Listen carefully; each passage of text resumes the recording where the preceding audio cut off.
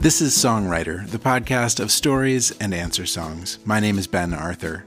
Our story today comes from actor, author, director, and comedian Michael Ian Black. It's a story about youth, privilege, and stealing, and comes with apologies to the Thompson twins and Jane's Addiction. Here's Michael Ian Black. I never really truly wanted for money. I always felt like I was broke, but I had a tiny bit of cushion when I first came to New York City because I had life insurance money from my father who had died years before, and I had sort of just enough money to get myself mostly through college, and not really any more than that. But it wasn't like I was ever truly broke. So when I started shoplifting, I told myself, well, you need to save the money for food and rent and all these other things because you're barely just hanging on. But that wasn't really true. Like the $4 I was saving by shoplifting bologna or pasta or Miles Davis CDs wasn't really because I needed to save money. And I don't even really know when I began shoplifting. I don't remember whose idea it was because I wasn't doing it alone. I was doing it with my friends. We all started shoplifting at roughly the same time when we were living in New York City after my sophomore year of college. And a few of us were sharing an apartment together. And it just seemed like somebody at some point said, hey, we could save a lot of money on food if we just started stealing it. And that seemed like a reasonable proposition, at least to me and everybody else that I lived with.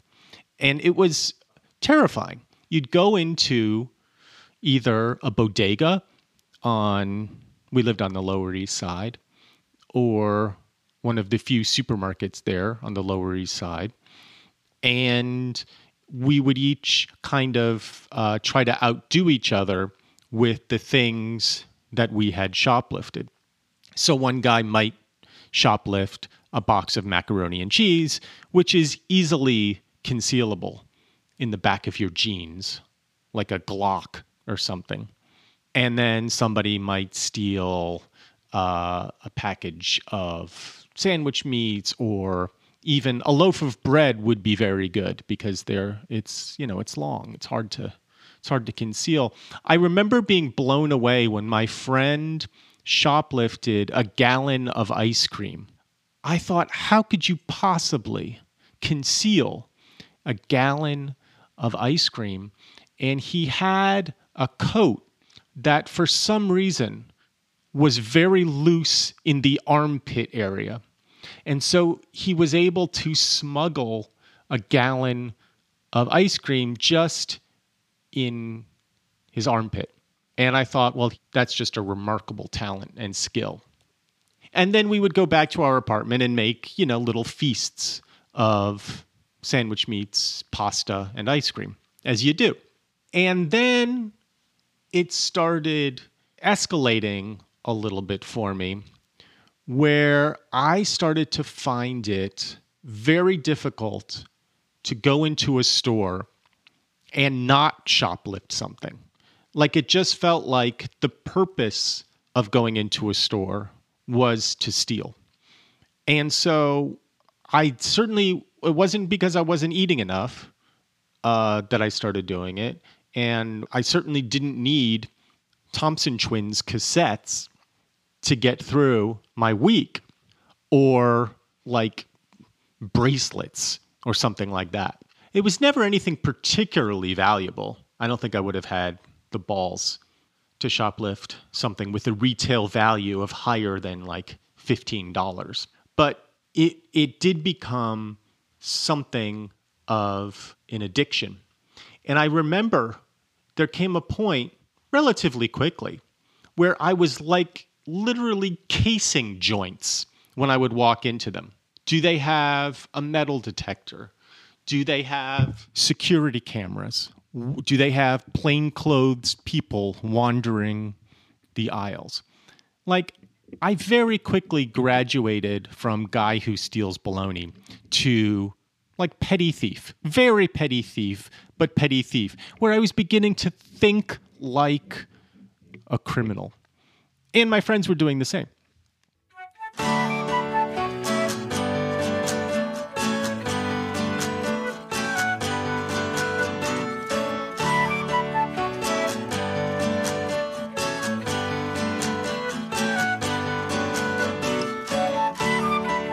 It was always scary.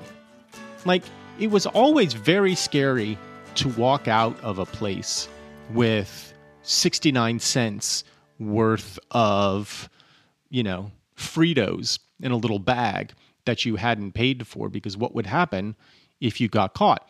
And I resolved that I would never shoplift within like a 3-block radius of my house or my apartment, because if God forbid, if I got caught, then I could never show my face in whatever place I got caught in again. And then just the mortification of that would just be so overwhelming that I didn't think I could deal. And I didn't want to get arrested in my neighborhood. So we would go on increasingly long jaunts to supermarkets that were further afield and bodegas that were further afield. Tower Records was a maybe 10-minute walk from my apartment, and that became a great attractor because it was very bustling, it was crowded, and, I was in my late teens, early 20s, and music was, super important to me at that time, as it is for most people at that age. But it really felt like you were breaking into the Death Star or something and stealing blueprints for the reactor when you would steal from Tower Records, because they did have metal detectors and security cameras and plainclothes people, but the appeal of it was just so strong, maybe because they had those security measures, that it really felt irresistible. And I remember being with one of my friends at Tower Records, and it was hard to steal there because at the time their compact discs were encased in these long plastic sleeves, sheaths almost, that would protect the compact disc from petty thieves like myself, because it was much harder to steal something big than something small. Somehow we dealt with it, and somehow several CDs ended up in my pants when a large man said, "Come with me, please." And that was a very, very scary moment, because it just felt like, I'm certainly going to Tower Records jail, which I did. Tower Records maintained a room in their facility where they would house people like me, people who had just been caught shoplifting. And to my surprise, my friend who I'd been shoplifting with was also in Tower Records jail when I arrived. They had, as we knew they did, security people, plainclothes, kind of roaming the store and presumably following us and seeing us do exactly what we did. It was a little office area, and the security guy and a manager who was not nearly as upset with us as I would have anticipated. Maybe because he dealt with this on a daily basis, and maybe because we were first-time offenders, and maybe because our haul wasn't particularly egregious compared to what it might have been. And so he said, something along the lines of, I'm not going to call the police, but you are never allowed in Tower Records again. And that felt very fair to me. That felt like, yeah, that seems about right. And additionally, we had to give back the CDs, which seemed like a bridge too far to me. I mean, we had worked pretty hard for those CDs. And after that, I thought, well, the jig is up. And I was so embarrassed and mortified, and I didn't even tell my roommates what had happened. But I thought I can never, ever steal again. And that resolve lasted about a day. About a day, I would say. And I found myself getting increasingly close to my apartment when I was shoplifting. And it was always, like I said, it was never extravagant stuff. But I knew that the one place I could never, ever, ever shoplift in was the little bodega that was under my apartment because they knew me there. And so that place was totally off limits. I couldn't go there.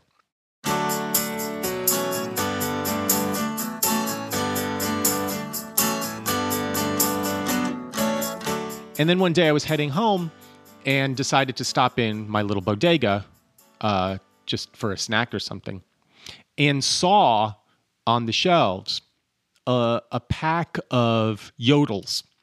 And I don't know if you know Yodels, but they're one of the better snack cakes, like chocolate cake rolled in lard and then dipped in a chocolate shell. Really delicious. Retail value, I want to say 50 cents, maybe $1. And I thought, well, I'm going to get these. But to me, getting them meant stealing them. And I remember thinking to myself, well, you said you're never going to steal from this place. You know these guys. They know you. You have a relationship with them. And I thought, I know, but am I really going to jeopardize all of that for a snack cake that I can pay for, whose retail value is less than $1? And the answer was, yes, I will. And so I remember distinctly lifting my shirt and putting them into the front of my jeans when the guy who worked at the bodega came around the corner and saw me doing it. And there was a moment of him seeing me doing it and me seeing him seeing me do it, and a very quick calculation on my part of how am I going to explain this in any way, shape, or form. And the answer almost immediately was, well, you're not. You're just going to play it off like you were shopping. You only have 2 hands. So you were just going to store the Yodels in the front of your jeans tucked into your underwear because you just needed to keep your hands free in case you became overloaded with bodega groceries. And so I just looked at him dead in the eye and I said, I'll take these. And I pulled them out of my pants. And he seemed, to my surprise, to accept that. And he rang them up and I paid for them because I had plenty of money on me. I probably had $3 or $4 on me. He rang them up. He gave me my change and I left. And that was the last time I ever shoplifted.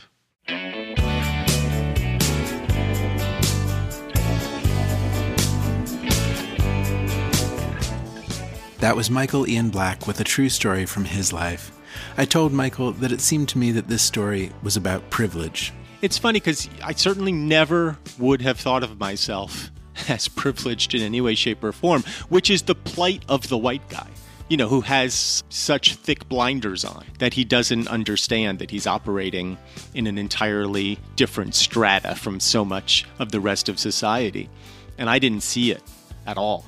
I didn't see it for years. And I still don't think I fully see it. I don't think you can if you're that guy.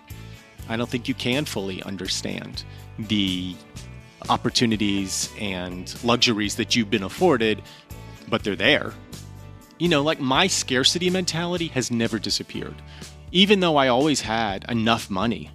That never goes away, which is striking to me. That same sort of panic has always existed for me. But at the same time, I live so comfortably, especially compared to so many other people.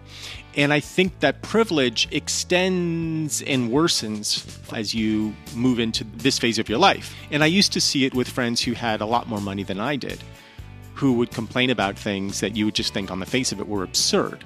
But I see it in myself, I see it when, my wife asks me to do yard work.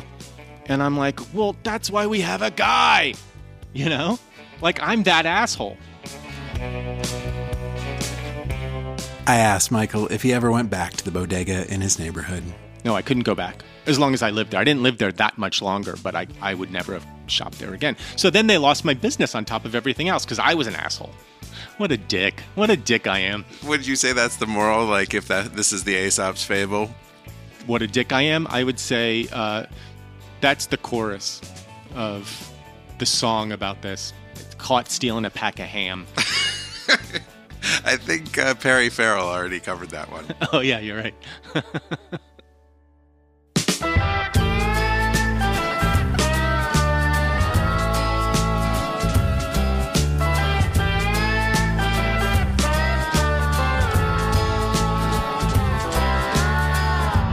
And now for the song written in response. My name is Victoria Jones, and I'm a songwriter from Huntsville, Alabama. In short, I'm just a singer-songwriter that loves to write music about life and faith and people. And I really enjoyed Michael's story because I'm like, bro, yeah, that's how we need to be living. We don't need to have like this edge of like shame or whatever. Just own your stuff. Like, yeah, this is what I did. This is what I did. And, I don't want to stay here, but it's what I did. And I definitely enjoyed that. But I just laughed because I'm like, I could never. I could never just get on. We could never get on podcasts and talk about my petty life crime. In faith, you want to submit those ills or those wrongs to the Lord. And honestly, I think it should be just that genuine, like he was, like just having out there. I think even God wants to have a relationship with us. It's like, just put it out there. I already know.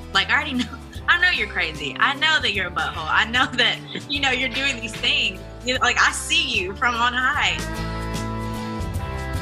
Circles has a lot to do with just patterns and even generational patterns. And even in faith, we talk about that a lot. We talk about like the sins of our fathers and how do we like cut those things off. And I hope Michael doesn't hear this and be like, that girl is trying to read my mail and she's nobody's psychologist. Well, just being vulnerable. One of the biggest things that I have to submit is like scarcity mindset in so many different things, whether it be love, whether it be money, whether it be all these things. Sometimes I have my own cyclic pattern of like, is this going to be enough, or will I be enough, or will this end, or will this run dry? And in doing that, sometimes like trying to run away from that ill feeling of that, like I carry that mentality into other places. So I end up seeing even more scarcity or more, it's like you're thinking something into existence. The fact of the matter is, we should be rejoicing in all hell breaking loose as well, because there's still good that's found inside of that. It's like, funny thing about growing pains, it hurts like a mother grieving. And so it was supposed to be a play on, like it hurts like an MF. But also it hurts like a mother. It hurts like a mother grieving because, growing pains, they hurt. Like even realizations, deep realizations that you have about yourself, they hurt. You're like, wow, I did not know I was this messed up or this messy. I guess the melody before the chorus, the do do do do do do. I think it, it's very repetitive, and it has to me, it has like a cyclic nature about it. Even as the chorus says, I don't want to live my life in circles. Same things I run from are the same things I run towards. And so even like if we are not introspective enough to recognize our patterns, we're going to continue to recreate those realities, and we're going to find ourselves in circles. We're going to find ourselves stuck in the same old things and the patterns.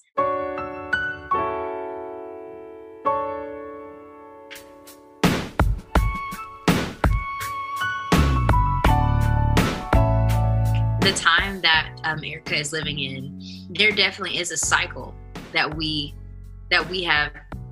involved in. You know, I hate comparing atrocities, but you think about the Holocaust and what happened there. You know, a place like Germany, they were able to come out and say, you know, we were wrong. We killed millions of people. We displaced families. We're taking down the statues. We're taking down all the memorabilia of that.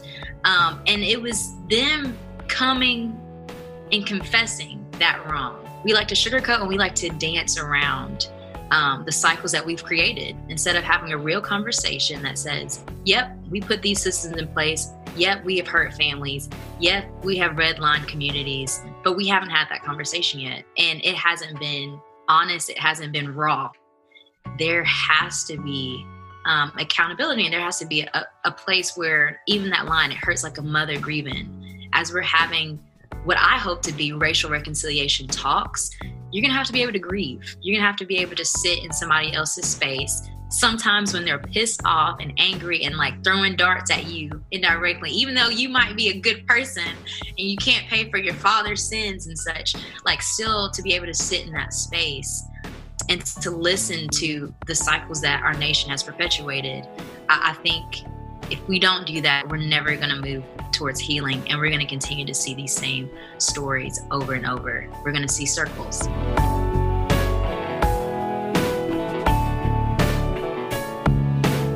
This is Victoria Jones with her song, Circles.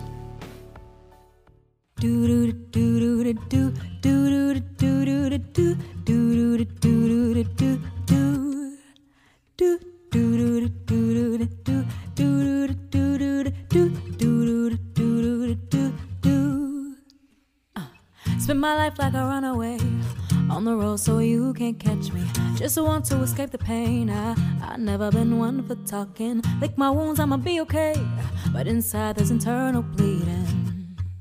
Oh, but a wise man once told me, what you don't defeat, you will repeat. And I've been running out of my mind, just to find myself at a dead end. Oh, I don't wanna live my life in circles. Same things I run from are the same things I run towards. Do do do do do do do do do do do do do.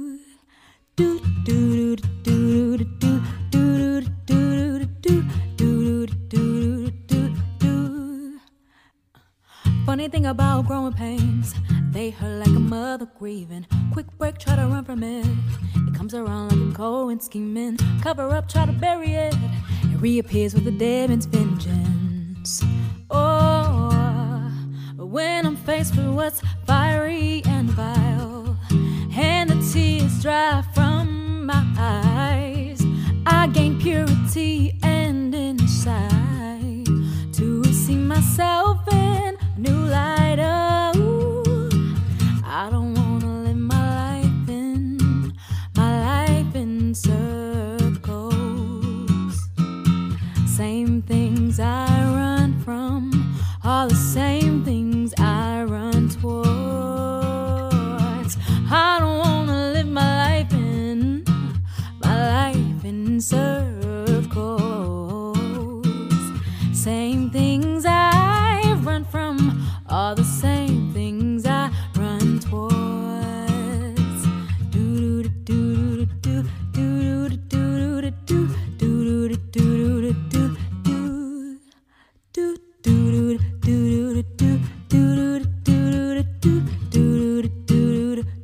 do. New place, same struggle, different day, same time. New place, same game, like the last time.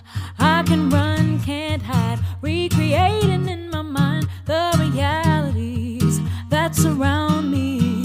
Deja vu, I'm tired of seeing you. Deja vu, I'm tired of seeing you. Deja vu, I'm tired of seeing you. Deja vu, I'm tired of seeing you.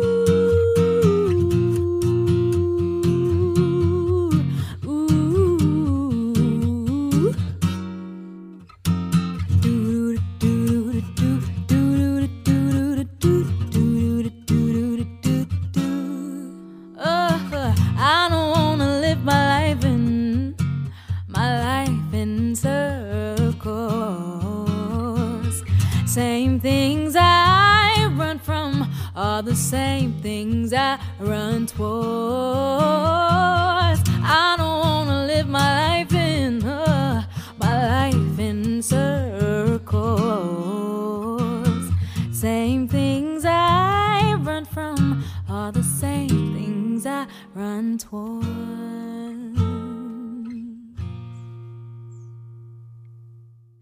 That was Victoria Jones with her song, Circles. You can get more information about Victoria at victoriajones.co, and be sure to check out Michael Ian Black's new book, A Better Man, A Mostly Serious Letter to My Son, which you can get at any bookstore.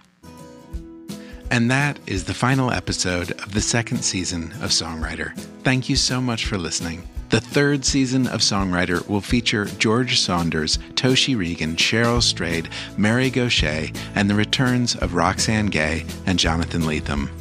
Speaking of which, I'm happy to say that the next live Songwriter show will feature Jonathan Lethem reading from his new book, The Arrest, and songs written in response by me and Tift Merritt. The show will be on December 19th, and you can get more information at any of our Facebook pages or at songwriterpodcast.com.